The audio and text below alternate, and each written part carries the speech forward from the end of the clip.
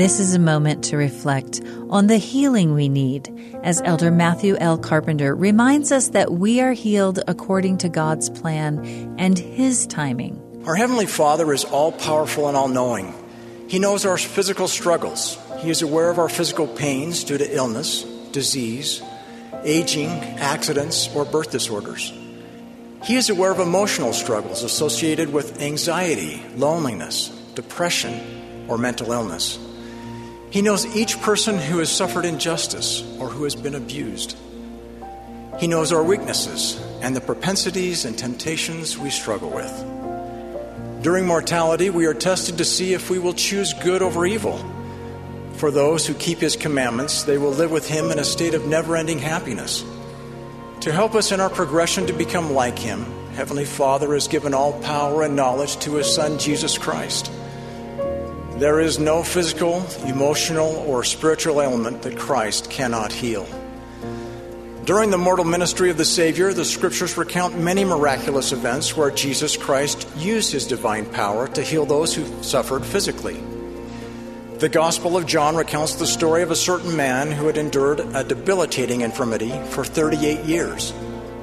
When Jesus saw him lie and knew that he had been now a long time in that case, He saith unto him, Wilt thou be made whole?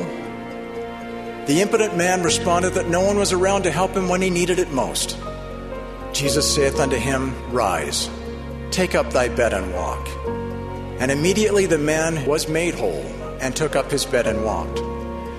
In another instance, a woman with an issue of blood 12 years, who had spent all of her living upon physicians, came behind him and touched the border of his garment. And immediately her issue of blood ceased.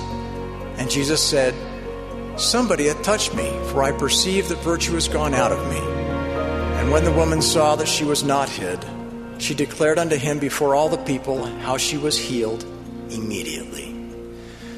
Through His ministry, Christ taught that He had power over the physical body. We cannot control the timing of when Christ's healing of our physical ailments will occur.